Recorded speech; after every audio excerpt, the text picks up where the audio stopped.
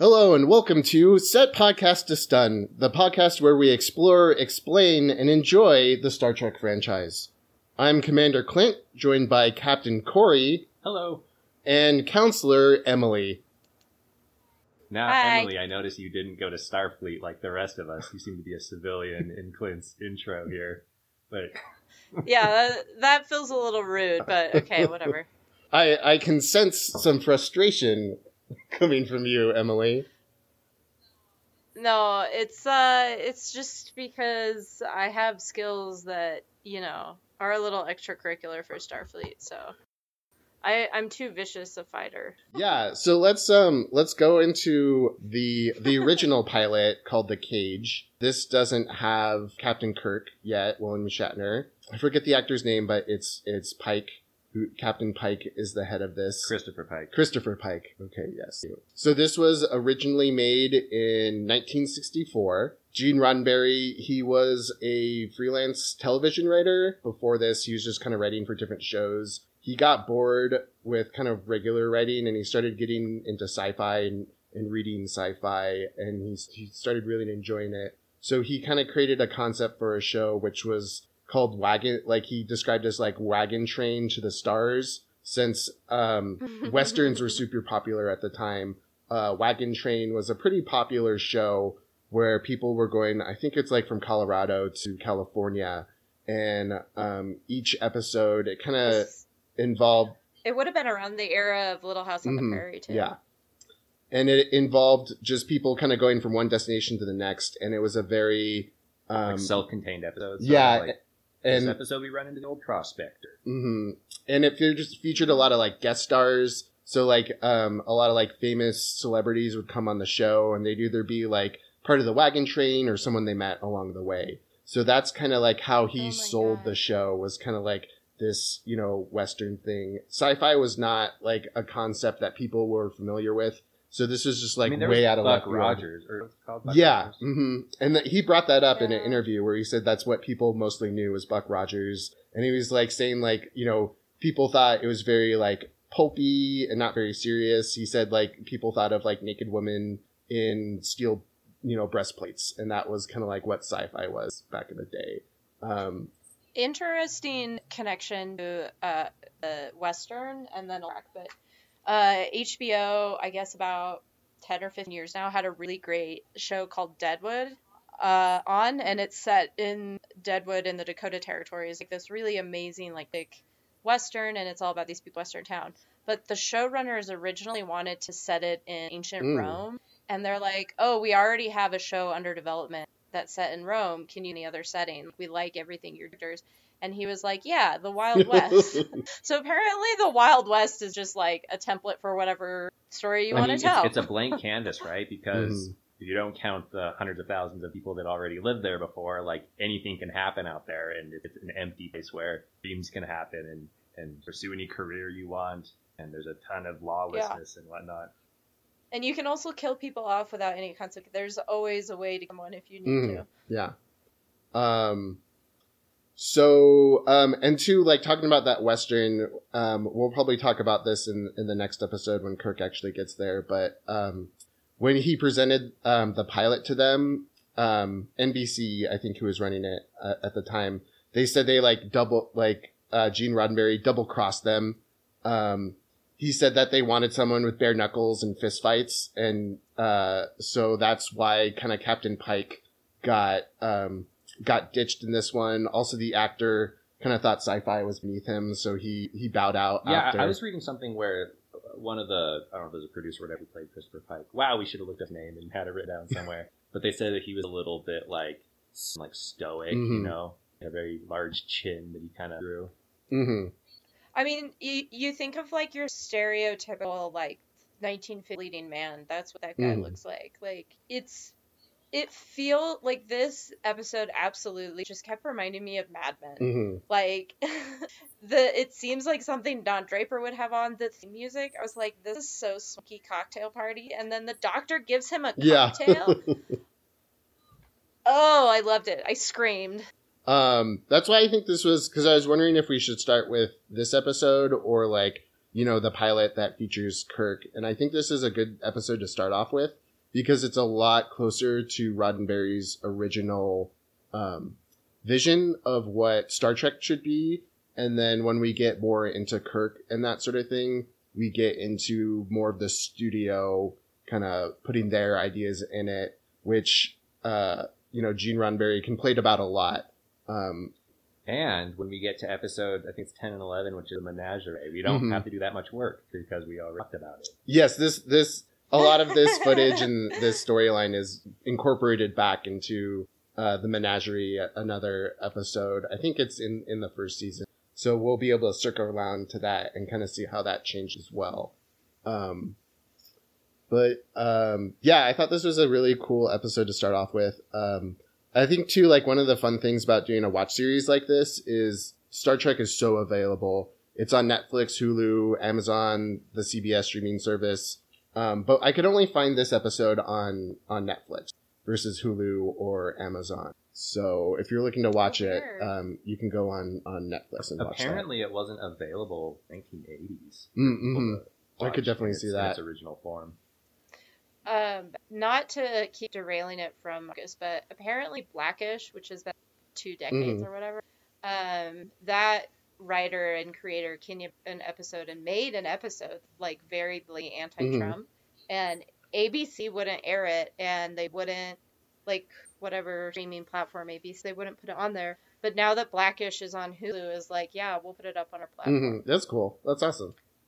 Yeah, it's kind of interesting. Cool. So yeah, let's start off. Corey, do you want to kind of synopsize the episode for us? Yeah, absolutely. And yeah, feel free to interrupt whenever you guys want. Is synopsize some kind of it's French, summary? I think. Oh, pulling out my Picard here. Can you give us some sort of Didn't recap? Picard originally have a mustache? I know they wanted him to have a toupee. A toupee, yeah.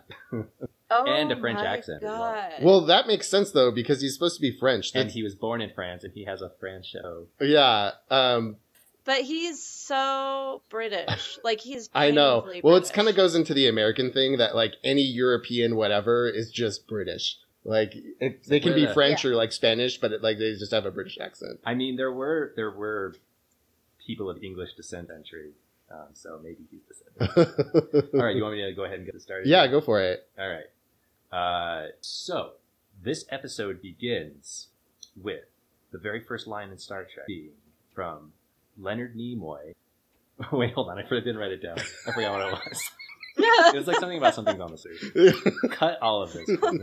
This is not idea. We'll do that thing where we'll say we cut it and then I'll never cut it 100%. out. So Yeah, he's 100% gonna leave it in great. Like, we actually say cut this, Clint, all the time, and now we realize that means he's. I cut like 50% of the stuff that you guys say that. So anyway, okay, let's get back. Okay, yeah. So the Enterprise detects a radio signal. The space vehicle Enterprise. Yes, the space vehicle Enterprise, and we don't know it's a radio signal quite yet. We just see some screen, and they're like or something like that. But they find out that it is an old style distress.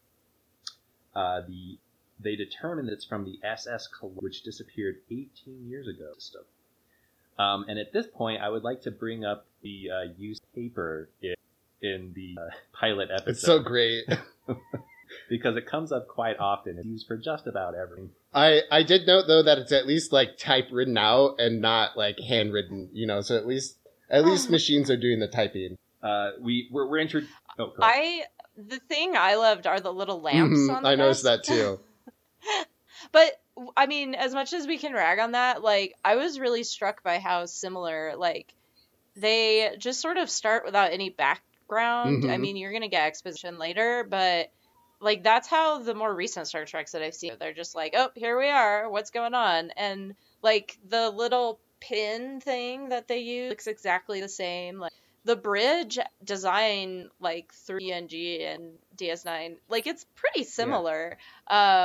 I thought that was actually, like, very entertaining and amusing, is how it hasn't changed very much at all. Also, that they're all wearing, like, casual sweaters. Yeah, I know the sweaters are great. I want to talk about one of those pieces of clothing. I don't know if I want to do that now. It's the doctor. He's wearing a robe with a t-shirt underneath. I saw that too, and I'm like, I love that robe. My It's God. so great. Anyways, okay, so they determined that the distress signal is coming from the SS Cloud, and it's in the Talos system from a Class M Oxygen-rich atmosphere. oxygen-rich. Yeah. So in terms of, you're right, Emily. There is no exposition because something happened. Pike doesn't want to go on this mission. He doesn't want to go check out this. Just kind of weird in a start, right? He's like, no, I want to go back. Got to take care of our own first. Yeah, we got sick and injured. But it's only so that we can get the best scene ever, which is when the doctor shows up to his bedroom and makes him a martini. Yep. He's having a crisis of his responsibility. He's wearing the weight of being a captain and making people and people dying. So his captain makes him. I want to note that like today is like, we call this like burnout, you know. I feel like it's kind of almost like prescient to kind of deal with the topic where you're like, man, I'm just like burnout, you know, like I can't do this any longer. It's also, I've been rewatching Strain, which is set in the 80s, and in the second season, they talk a lot about PTSD, and that is like Will had this stuff, and it's very much like the creator be responsible because PTSD wasn't really, I mean, it made it into the DSM in the 70s, late 70s, I think, but it didn't get serious traction, and it wasn't considered like cool to study for like psychologists until it became post-traumatic stress disorder because Vietnam veterans and feminists in the 70s were like, you need to start treating this serious. And that sort of gave it this like bad taint in academia where they were like, oh yeah, we just did this stuff.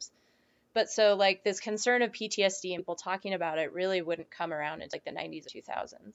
But so they do these weird little drop-ins. Like there's a scene where Hopper does something like, well, he has PTSD, you know, that's real. That happens on like the anniversary date. And I'm like, in no realm in the 80s would Hopper's character have that vocabulary or know that. But then in other ways, they do things like what Star Trek is doing in this episode, where they're like setting up an 80s reaction to everything. Like the parents are really like inept at parenting children, except Joyce, and like all these things where like, so the show is kind of having their cake and doing it both ways. Like they're trying to use the language so they don't get in trouble, but then they have the weird plot lines that are equivalent to the doctor being like, well, you just need to rest and man up and have a martini. Like it is to that point, it is very like 60s culture. You're like, oh, you just need a stiff drink to solve all your problems. I wrote down the line. Sometimes a man will tell his bartender something he'll never tell his doctor. Oh, that was a great line. I thought that was hilarious. But this is why they brought Deanna Troi in The Next Generation, because they imagined that talking about mental health issues, I'm sure would not have like a around it. And one of the most important people on the show, counselor. In this episode, we get a doctor who treats his patients' disorders with alcohol. My favorite bit of that exchange was when the captain is looking over at him and he's like, is that ice? And the doctor is just like, well, who wants a warm martini? He's like, I guess you got a good point there. Yeah, he's like, well, all right. So they ultimately, the doctor tells him, like, come on, keep going. Right? Like, he gives him a little pep up. And right after that scene, they get a message that's kind of cut off.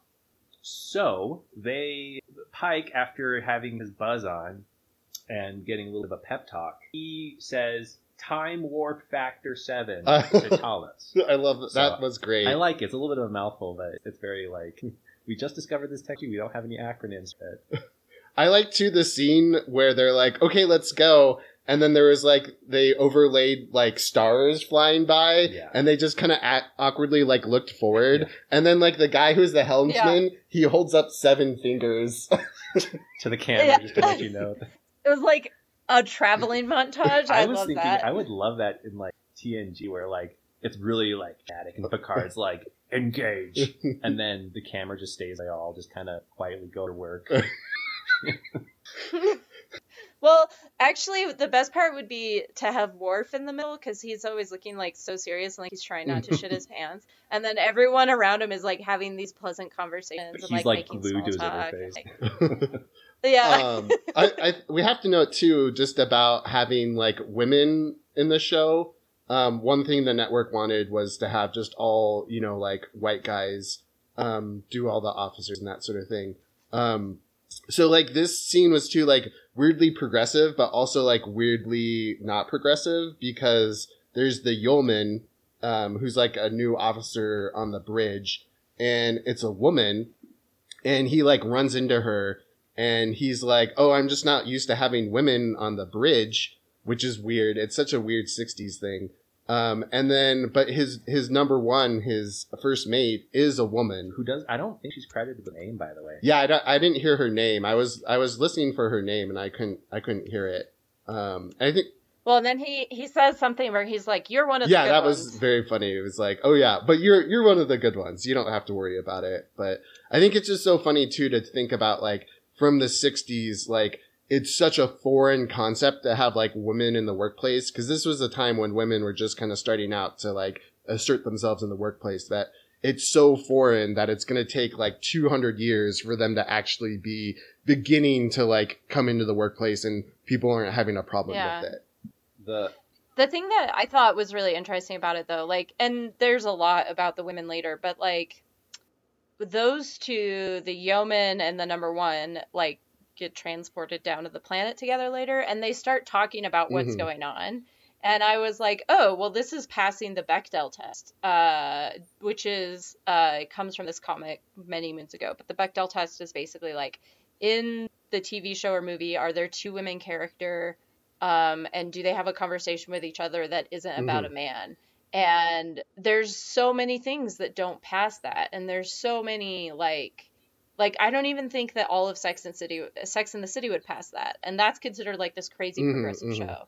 And so there were those really interesting moments, like, but then you also have those moments where he's like, well, you're pretty okay for a lady. I mean, you don't have a penis, so I'll only listen to you every other episode. But like, so you're right, it is so weird where they do this like one step of doing something great, but then they can't like self-reflect on their own prejudices, and so those things get like inadvertently written in. The actor that plays the first officer, I don't know how to pronounce your first name, Majel.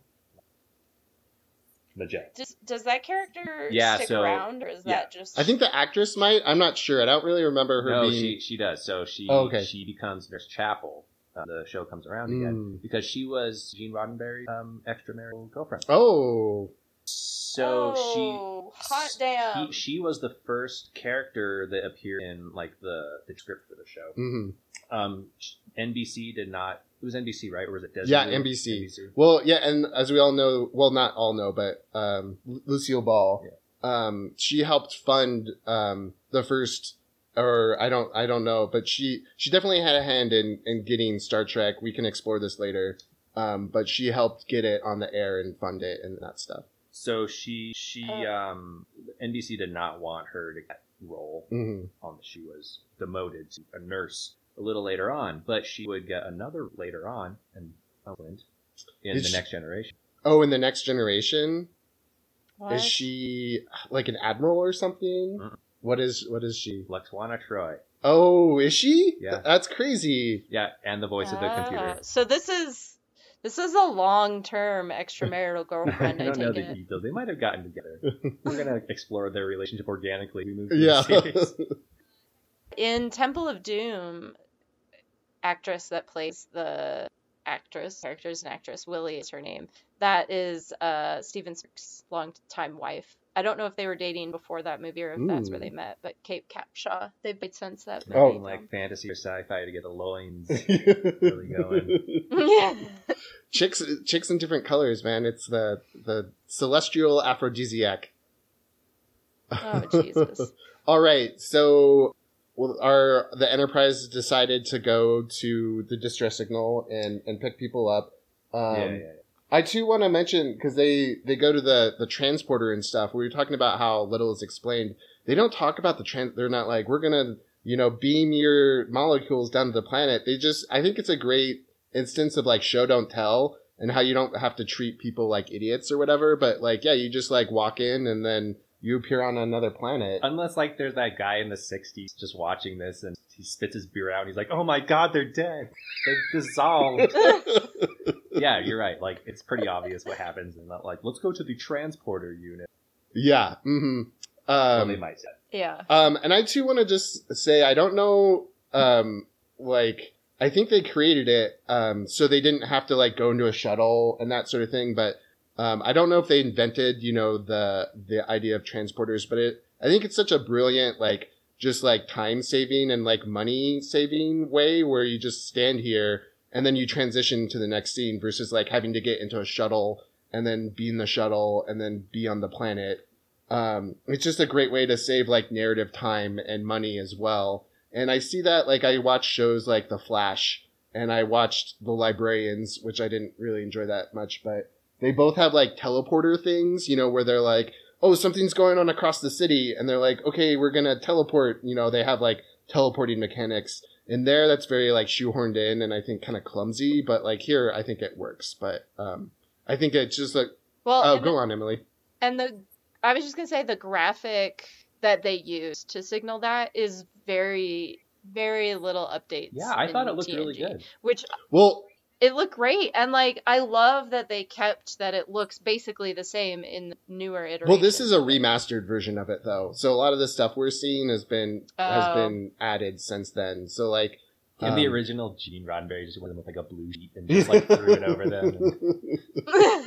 But this was originally in black and white, so this was recolored, and they added. Whoa, Yeah, and they added some effects. That's interesting. Yeah, so the planets look a lot better. They were just like gray balls back in the day.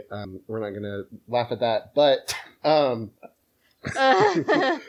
but yeah, a lot. I really liked a lot of the effects in this one, but just remember that it's remastered. So. Oh, I didn't know that. That's interesting. I didn't realize they had colorized it. They really put some effort into it like that.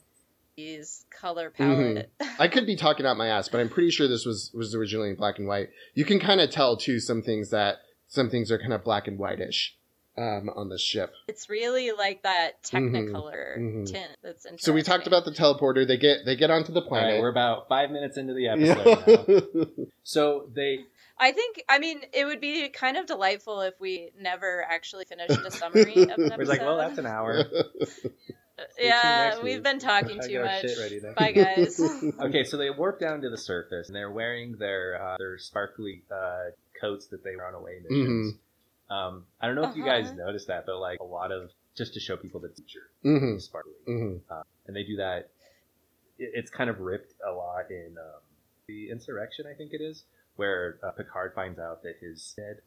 And so he's sad, so he starts looking through a photo. Yeah, he starts looking through an old photo album, and the photo album is like holographic.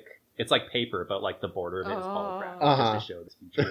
You know? So they're wearing their sparkly coats when they go to this. They run into a humming leaf that they just touch. That was fun. Yeah, they just go up and touch it. I read that sound that the leaf makes, or the plant makes, many episodes of Star Trek after, or just like the general background in planets. Okay, That sounds about right. Yeah, lots of reusing footage in Trek, because like these are expensive to make, and expensive sales, so if a ship blows up, just reuse that. But anyway, they find a survivor camp. All of the people there are very old and very, very hermity. Except... And dudes. Yeah. They're all dudes.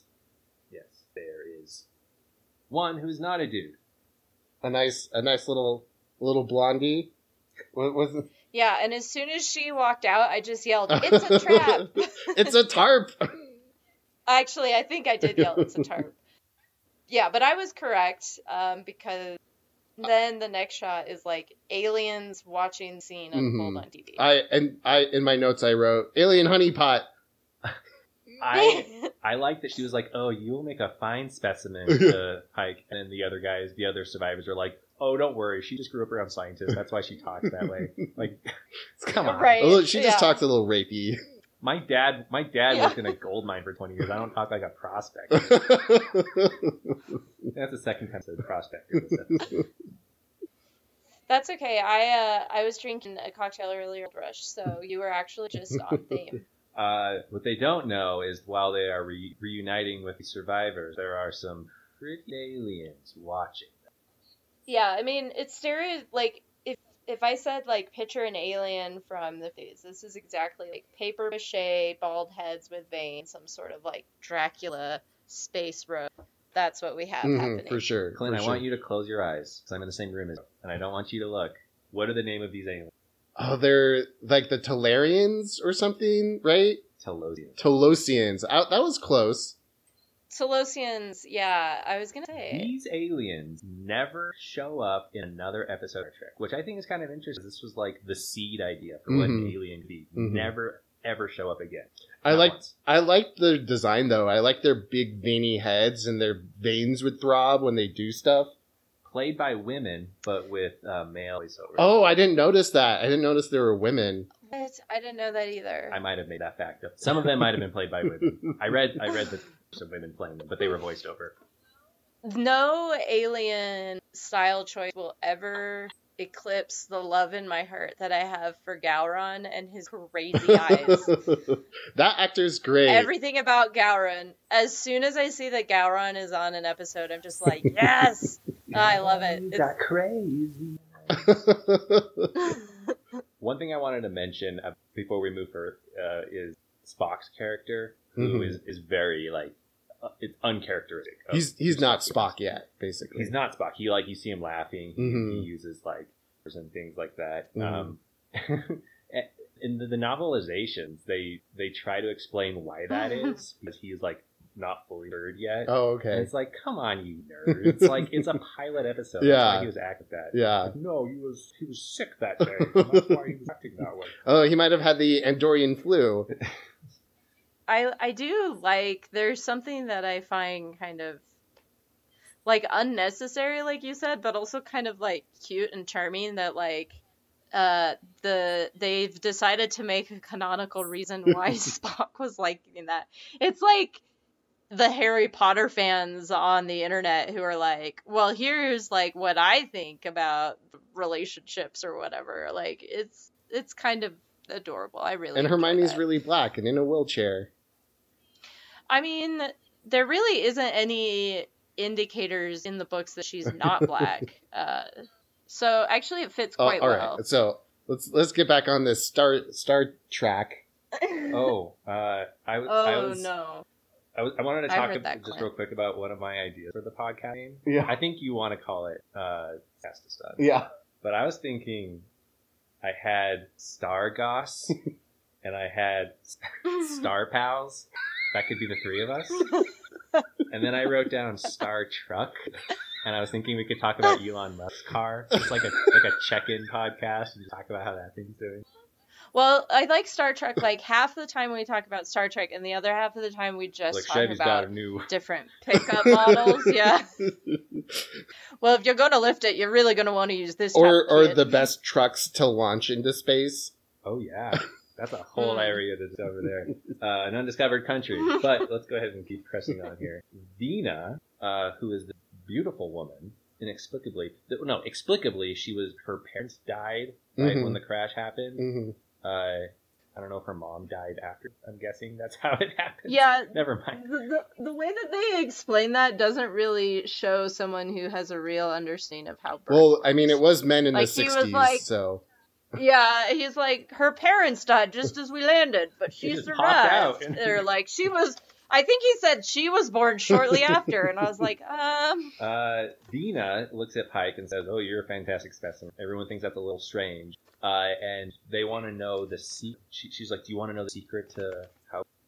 And oh yeah, because they're all like, they're really healthy, even though they're pervy and weird. so Vina takes Pike a couple feet away to a rock, and suddenly disappears and nab Pike and take him into the rock. Setting up the conflict for this episode, we captured Captain, the actions, and a woman in charge. Prize. Crazy. You know they're really And- desperate now. Yeah, and this is also, I think, a theme in the Star Treks I've seen of like, but what is reality? Because the aliens can like make the captain think he's sort of realm, and so they put things, and he's like fighting like a Mongolian-looking guy. And that's a flashback. then They he's- mentioned it early in their episode where he had like fought one of their that's right, warriors. that's a flashback. That was the event that caused his crew to be dead. Was Oh, okay. at Mhm. that yeah, fortress. for him to have PTSD, yeah. And then he's like going on a picnic with some horses. In the Mojave and Desert. as soon as he said that he had horses, I was like, I will never trust this captain. I hate horses. Oh, I forgot you hate horses. No, thank you. Well, you're Yeah, so he can't be trusted, I first of all. believe that what's William Shatner's character's name in Star Trek? Kirk. I believe that. Oh, that is directly because when we were having a meeting about this, I forgot Jean-Luc Picard's name. But I'm just gonna. I think Kirk likes And horses. now it's so just watch it. going around. It's going Although around. Jean-Luc does have a saddle. He does like you to never ride. know when you're gonna need a saddle. hmm Kirk too. He was riding horses No. in Generations. Oh, God. I feel deeply I betrayed. wanted to mention after Pike gets captured and taken into one of his crew members tries really hard to let him go, and then the rest of them just kind of sit there and shoot the mountain with his the laser. But they're not able to extract him, so they have to decide what they're gonna do. Yep. And Vina has this trait or the actress who's Vina is doing this trait that is very common in 50s and 60s cinema, and I have no idea why. I would love to read something about this, where she talks really like this. It's like her lungs are somehow too small for her to speak all the time, so she's got to do this a lot. She's also very It drives me animated. nuts. It's really Mhm. weird. I can't believe how much typing has happened. My dog is getting involved. He's doing his own imitation right now. But I can't believe people complain about vocal fry when that happened in their generation. These aliens, the Telosians, hmm when Pike wakes up, he realizes zoo or some sort of a prison. hmm He meets these aliens for the time, Perhaps perhaps a some cage? sort of cage. Or menagerie. And the aliens don't talk; they speak telepathically. They just And throb at him and with their big veiny foreheads, Ew. and they kind of psychoanalyze him. Clint, you are dropping all of the double entendres this episode. They then admit that this was all an illusion to the Enterprise. Like, no one's real. It's all trying to set up a scenario where someone would come and visit them. humans and their feeble intelligence. No, they were specifically looking for Pike though, because he's the perfect man for Vina. Yeah, have you seen that chin? What do they say in Bicentennial Man? You could end with that chin. That's what the quote is. I don't know. What a deep hole. Okay, so the up above. Oh, so like Pike begins out, and they're just like, I kind of loved it when they were narrating what he was doing. It like first he's going to get very upset, try and find a way out. Then he's going to try and show us his aggressive, knock the door down, just as Pike is doing. And this is where the characters are. This captain is quite stupid because, like, throughout the whole time, he just does exactly what they say. It takes him a long time to like figure out. Well, what's he's just happening. trying to figure stuff out. It's crazy. Never encountered anything like. But Picard would have been like, I wish to I speak mean, with the nurse. obviously not, because he fought the guys in the flashback. Well, that's just what good starship captains did in the '60s. They punched and phasered first and asked questions later. Yeah, I mean, yeah. The crew is going to try to break him out with the ship, but we get our first, as you mentioned earlier, vision, or Ulrich is transported to it. I did want to mention that while the crew is talking about how they're going to break the captain out of the mountain, they show a pencil drawing of what the alien looked like. Do you guys remember that? Yeah, I do. Like a senior high school art project of what the aliens look like. But we get our first illusion, and I wanted to say, the matte painting on that planet is absolutely beautiful. Mhm. With the purple ancient fortress. It was stunning. Mhm. I would love to get into that. What I forget. Do you guys remember? Was it like Rigel 4 or something? Yeah, it is Rigel 4, I think. And I thought the same thing. I was blown away by that background. It was real. And, like, they mastered creating a flat backdrop that looked like it had Mhm. depth in it. It's a primitive world, so I don't know what their mission is, but my first thought was, this is a mission that violates the Prime Directive for sure, because this is like a Bronze Age civilization that they were interacting with. So There's also, like, he goes into a second vision later where dancing green girl, but there's a lot of, like, this idea of, like, the, like, Far East, the mystical Orient, like this very colonial settler narrative of what is foreign, like what a Victorian, you're imagining what, like, India looks like. at this point, I would like to say that I run out. So we get up with a fight scene, right, with the Rigelian, and which has no bearing on the plot and is way too long. It's definitely pretty long. And then, I mean, we just get kind of like a barrage of different, visions, right? And them trying to, like, break into the place. So they use, like, a laser cannon to try and break into, their little alien mind fortress. Which I really like the color show that was going on. The effects they used in this remastered version was pretty cool. What'd you think of it, Emily? I agreed. It was very of the era, but the colors they chose for it, and they're wearing these, like, huge, very stylized goggles to protect their eyes. Pretty fun. And there's a part where the number one is sort of talking into, like, a walkie-talkie to, like, give orders. And then when she orders them to stop, instead of lifting up the walkie-talkie situation, she just sort of looks around and goes, "Okay, stop." Also, the only other note I have is from the vision when they're on the picnic, and I just wrote, "What the fuck is chicken tuna?" Because she says, like, "I made chicken tuna," and I'm like, "What the fuck does that mean?" She said chicken tuna? I thought it was just like tuna salad or something like that. No, she said chicken tuna. That's why I was like, "What the fuck?" I feel like that's a weird '60s dish that we don't know what it is like anymore. Suspended in Jello or something. Yeah, something like that. Lots of mayo. Mayo and Jello combined in a sandwich. That's one. All right, bread. so our next vision is Pike in some sort of, I don't know, like palace or something like that, and we see Verna, right? That's as an Orion slave girl, with her, what was it, glistening green skin, Captain.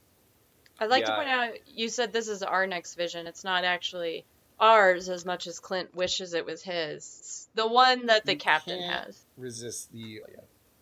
Yeah, in the script, it needs to be wild, green skin, and I think they really pulled. The character, she had to, like, go take hours to apply it and hours to take it off, and I don't know, I think that's really good. The only other time that Orion slave girls show up again in an Enterprise with Orion slave girls, I thought they came up. Oh well, I guess in the Menagerie come up again. Yeah, they do. Which is just a retread on. So they never appear ever again, because I know that the Orion show up in this, but not in original. They show up in Enterprise, and then they show up in rebooted Chris Pine Star Trek scene. But other than that, they don't really show up. And in this episode, they actually had to cut some stuff because it's a little bit too sexy. Roddenberry was complaining about how he was having battles with censors because they showed navel, and so he got a lot of flack from censors for Belly Button. And then I guess Laugh-In premiered, and that had a lot of belly buttons, and then that was all the rage in Network Time's belly buttons. It's funny thinking about that in, like, a cinematic universe, because I feel like this has to be around the same time when that James Bond movie comes out where the woman is painted gold. It can't be too far away.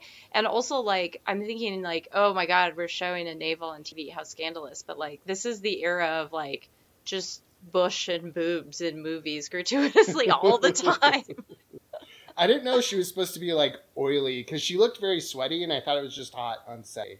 I didn't know that they were going for that. I assumed it was just the face makeup or the paint. Like, Data in the early Enterprise episodes looks also very, like, PC, and they tone it down, but I assume it was wardrobe figuring their shit out. I wonder if Brent Spiner had acne and they were just able to cover that up. Because it also reminds me of the actress who played the Wicked Witch.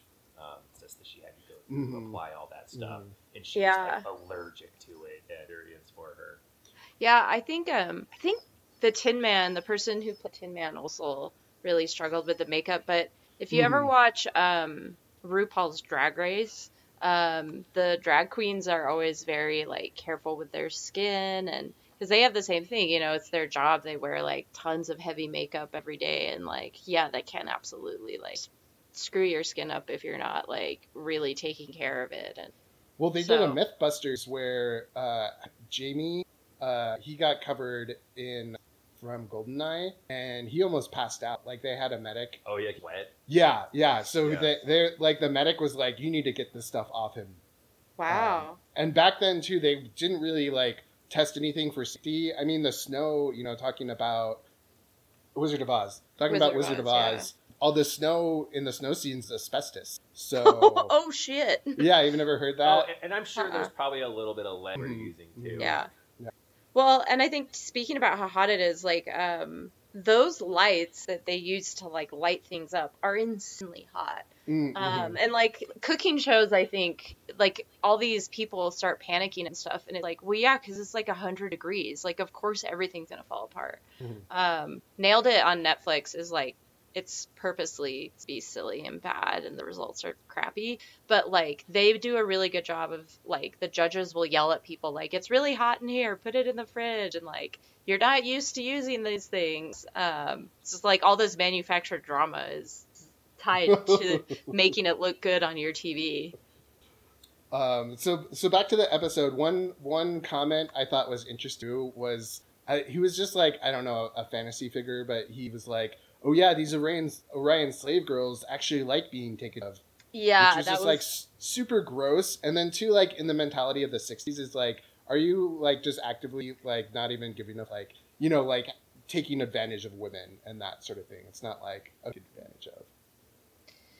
I think I was just gonna say, I think that like lines like that are really, really cringy to us, but like I think it shows, like, as bad as things still are, and they are really bad in terms of how people, like, talk about and push back against, you know, sexual assault, or whatever you want to call it. But, like, even well into the 80s, there were bits like that in movies, and, like, playing this off as, like, a really funny thing. There's a John Hughes film, 16 Candles, which is really funny and cute in many ways, the Molly Ringwald. But there's also, like, a plot where the Anthony Michael Hall nerd character, like, has sex with basically the prom queen when she's, like, blackout drunk. And it's supposed to be, like, really silly. And then she's like, oh, cool, the next morning. Like, it's really, it's so uncomfortable that, like, it's really, really, really hard to watch. But, I mean, that's even 20 years after this. I mean, I think the worst is Revenge of the Nerds. Have you guys seen that movie? I've seen bits of it. There's a part where, like, the main protagonist, he's less co-ed or whatever, and she's dating, like, the guy. And so the guy who's the protagonist, he puts on a Vader helmet, and then he follows her to a fun, and then he has sex with her. And then she finds out that she just, she thought he was her boyfriend. Yeah, and then he takes off the mask, and she's like, oh, you're not him. She's like, oh, well, that was a great orgasm. Like, and he's like, yeah, because nerds think about sex all the time. And it's just like, nowadays it's like, man, this is awful. I don't think you see that on television because that scene is so bad. Boys will be boys, if you ask me. And, we know that Pike is able to the charms of the farm girl and the charms of the Orion slave girl, because not lured by sexuality. So he is able to for sure. All right. Also, if we want to get into real archetypes, this is like the virgin and the slut, right? Mm-hmm. The virgin farm girl and the slutty slave girl, and he can resist both. Vina just has it all. She's just all in one package. He's also able to, like, well, he doesn't resist, but he is able to. He doesn't kill the guy in that fight. Are you talking about with the fake Rigelian? Yeah, with the fake little bean guy. I think he does kill him, right? I forget. I don't know. I saw them just, like, throwing weapons. I think he, like, fell off of something. Does he? Star Trek kind of has the Disney villain thing with bad guys where they just sort of disappear. Like, implied murder, but it's not direct murder, so it's okay. So I think he kind of just like fell off a cliff. the camera just pans over and we don't actually see anything. Yeah, or like he just falls from a cliff and it's never spoken of again. So like he's just gone. It was just a vision. You don't have to worry. Yeah. All right, so after the Orion slave girl mishap, right, that again fails to arouse his passions, they throw him back in the hole, so to speak. And then I think the Enterprise brings down a party, not a boarding party. It's a party of 6. Yeah. I'm sorry, you said party, and I just pictured them with like party hats and keggers, and I was like, wait, what? It's an away party. I was about to say they're a to-go party. But only the number one, she doesn't have a name, and the young yeoman. And so Right. they're like, well, if Verna isn't good enough, then how about these two? I thought it was funny because they were talking about like the pro woman, and they were like, oh yeah, your number one has had fantasies about. But then they talk about the yeoman, and they say that she has unusually strong female drives. And I'm like, what do you mean by that? What does that mean? She wants to be a doctor. Can we talk about Yao-Man real quick? Because that's the contemporary Star Trek. That's an is it? Ensign, I think so. I think Ensign. Because I was reading about it, and I think it's an edition, and it's like a kind of. It's like a British thing. I was looking it up too. It's like the lowest class in like the British military. 4th century military. Yeah, it's interesting then that they use like a very, very British term. Lieutenant? They're anything British is fancy. Well, and the world. So yeah, I guess Pike figures out the trick, right? That they can't see past his primitive emotion. So he did the very funny, I'm filling my mind with hate! And he's like, I'm thinking about throttling you or whatever. Yeah. So they're all locked in the cell, and he pretends to be asleep, or putting something like that, and he's able to grab one of the big-headed throbby aliens. He threatens to break his neck, even though he turns to like a crazy whatever. I did love the illusion of the bear. I think was it a bear that he's like, it looks like he's strangling, and then he's like, oh no, but I'm not gonna let go. It's some weird, I'm sure it's some sort of like Rigelian bear or something. So. Rising slut bear. I guess the moral of the episode is that what saves us is being like us giving into our primitive impulses. Like that's the thing that likes us. I mean, well, he blows a hole right in the cell, and he's like, I bet there's a hole there, so stop trying to trick my brain, or I'm gonna snap your neck. And so they show him that he blew a hole. And then they get up to their surface, but then they like scan his mind again, and they're like, oh, like we found out that your race is particularly against slave. Humans don't do well in slave, and you're so violent that you won't make a good race. Because the whole reason that they brought Pike down here to mate with their one human that they had, and then create a slave force to basically like terraform the surface again. And so they're like, oh man, you guys would make really bad slaves. And basically the reason is humans suck. Humans are such jerk slaves. So they're like, yeah, you can go.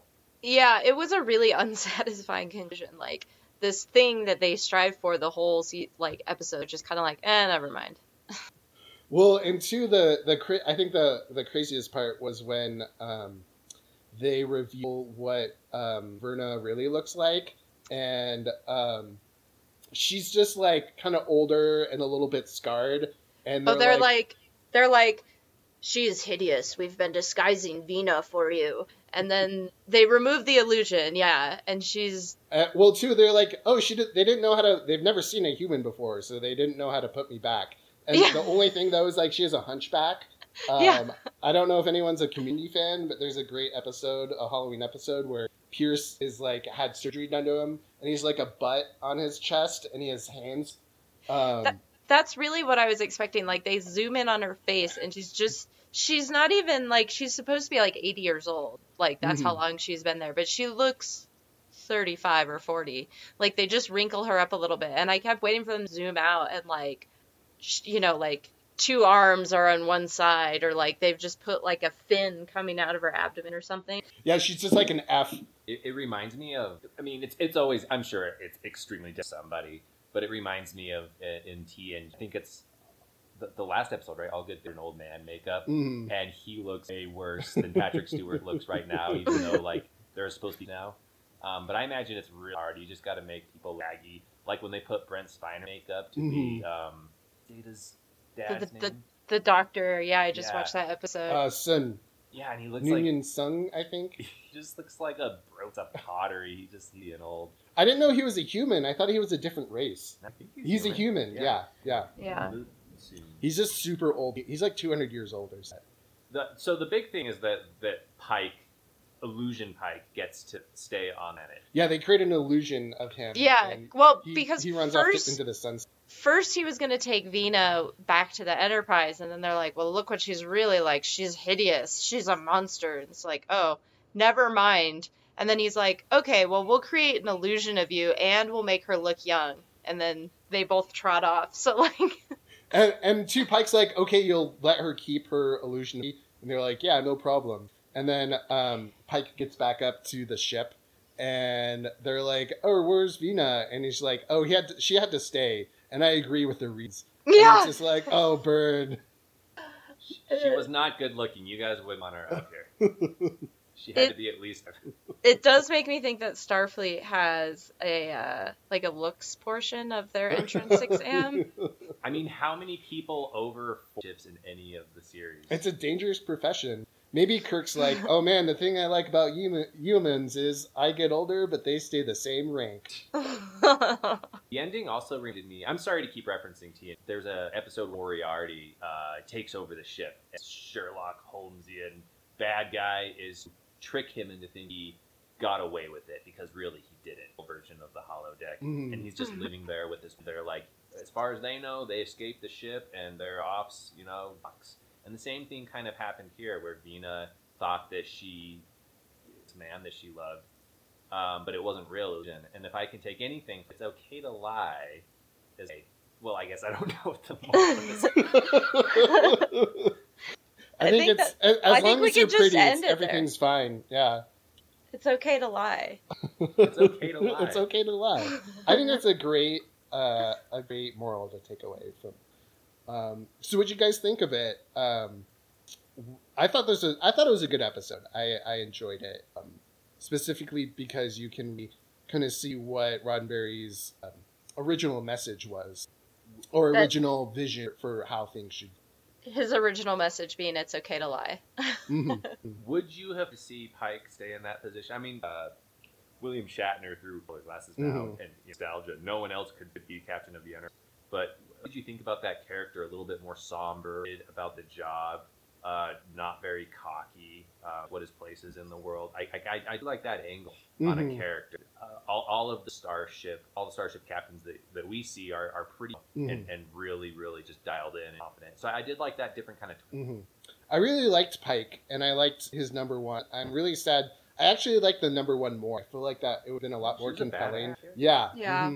It would have been a lot more compelling if we got to, explore her to kind of see how her character grew if she was given the chance, But in the 60s, well, it's okay because she became bitter. She could have been in elementary school too. They gave her the next position. I think it's interesting because watching that, I thought that it didn't have the tone of Star Trek. Like we talked at the beginning of this episode about how it's sort of like the Star Trek universe is always like the best of humanity, like all these people who are really like good-hearted and it's sort of optimistic. And this didn't feel like that. Like it felt dark, where like everyone's sort of selfish and bad, and like they win because humans are angry and primitive as opposed to because they're caring. And I really like that all the other Star Trek captains are sort of like sillier and more lighthearted. I feel like I've referenced 1,000 other shows, but it kind of reminds me of this scene from Band of Brothers where like there's like this happy-go-lucky kind of captain, and then this other captain who's like very straight-laced. He's like a Quaker, and he's kind of chewing out this other guy about playing poker with the enlisted. And he's like, the guy says like, are you mad at me because they like me or because I was gambling? And Captain Winters says like, what if you had won? Like, what if you had won poker and you, the superior officer, had like taken money from the enlisted men? He's like, you can't ever do that. Like, you have to be always giving them. You can't ever like take things from them. Like you can't expect them to give you emotional support or things. And so I think that that's kind of that sort of leadership is what we see in like Picard or Cisco, where they're very like cheerful, and they don't really vocalize those doubts except in special episodes, I guess. If you do like Pike, though, he does return for the second Discovery, and I think they're developing that feature him. Yeah, isn't that weird how much I'm sure there's a bunch of novels in the universe. Like, for someone who's only in a couple of episodes pilot, you know, like, there's a lot of mythology about this. People just, like, love him. I really like the I thought that was a really cool character. He was a lot more like cocksure, you know, grin about him. He had an accident. No, he was fine, right? He never got injured. Okay. Or maybe he recovered, you know, like he recovered from it, versus just being in that like wheelchair thing. Oh, and we'll get to the wheelchair. Yeah. It's crazy how much of a pop cult then too. Like I watched Futurama. I was up in Futurama. I didn't really know, you know, I thought that they just kind of came on, and I didn't realize like it's that wheelchair thing now, how other things. Yeah, for sure. I love that Futurama episode too. Well, we might have to like do a special episode. There's a couple of episodes that now that I'm watching this show, I'm like, I didn't hear of this. Like they do battle on that planet with the. I don't know. Where all the originals and does. Oh yeah, no, that's not a brain guy. It's just like a weird floating. Oh yeah. Yeah, mass. It was making fun of the effects of. Also, like Zap Brannigan is definitely. Is definitely Kirk. Yeah. Yeah. And my favorite joke in Futurama is where their uniforms, because they all wear the like woman's uniform, which is like kind of like a skirt. So everyone, it's like a unisex skirt for like both like men and women. And like Zap loves it. He's like this really shows off my figure. Yeah. That reminds me of The Shining. The first time I saw The Shining, I was like, oh, now I recognize so many references in movies that are trying to like pay homage to this movie. Yeah. Also, like the concept of like a menagerie is a sci-fi trope. You see that pop up a lot. Like there's a Rick and Morty episode where they did a little shot on it in Orville. There's like a menagerie episode. So like when we get to that has also like spawned a pop culture trope itself, especially in sci-fi. So yeah, any final thoughts? Do we think that Verna just stayed on that planet? Seems like they could have just snatched her up and I don't know, 22nd century. She was plastic. Over 30, Clint. Clint, she was ugly. Yeah. It's like warp 10, get out of here. You can't fix ugly even with 24. Starfleet is exactly like Hollywood. No women 30. I mean, yeah, I agree. Like it didn't end extremely satisfying. That poor woman, like her whole family died, and then she's been tricked her whole life. And then the one group of people that can come by and save her, their own primitive nature is what saved them. Like, I mean, I don't really know if the ultimate. We're not just smart enough to see what it is, but I mean, it's strange. And I can see why they didn't want to use it, because there's not a lot of action. There's not a lot of like very little episode happens on the ship where the ship is a character Star Trek, right? Like that is one of the actors. Most of the time, it was just lots of illusions, and then people just never been to before with a captain that didn't want it. So yeah. The other thing that's weird about this, and this is where I feel like this episode is just throwing a lot of stuff at the wall, is like it would have been different if Pike would have been like, hey, I'll take you back with me, even if, you know, whatever you're like, you can travel the galaxy with us. And she, no, I want to stay here with my illusions. Like, I want to go back to being this, like, happy, oblivious person. Like, that would have actually been a small change that would have made it a really much more interesting twist. But that's instead, what Picard would have done, right? You know what? Yeah, I think for sure he would have brought her along. Hey, I'm bald. You know.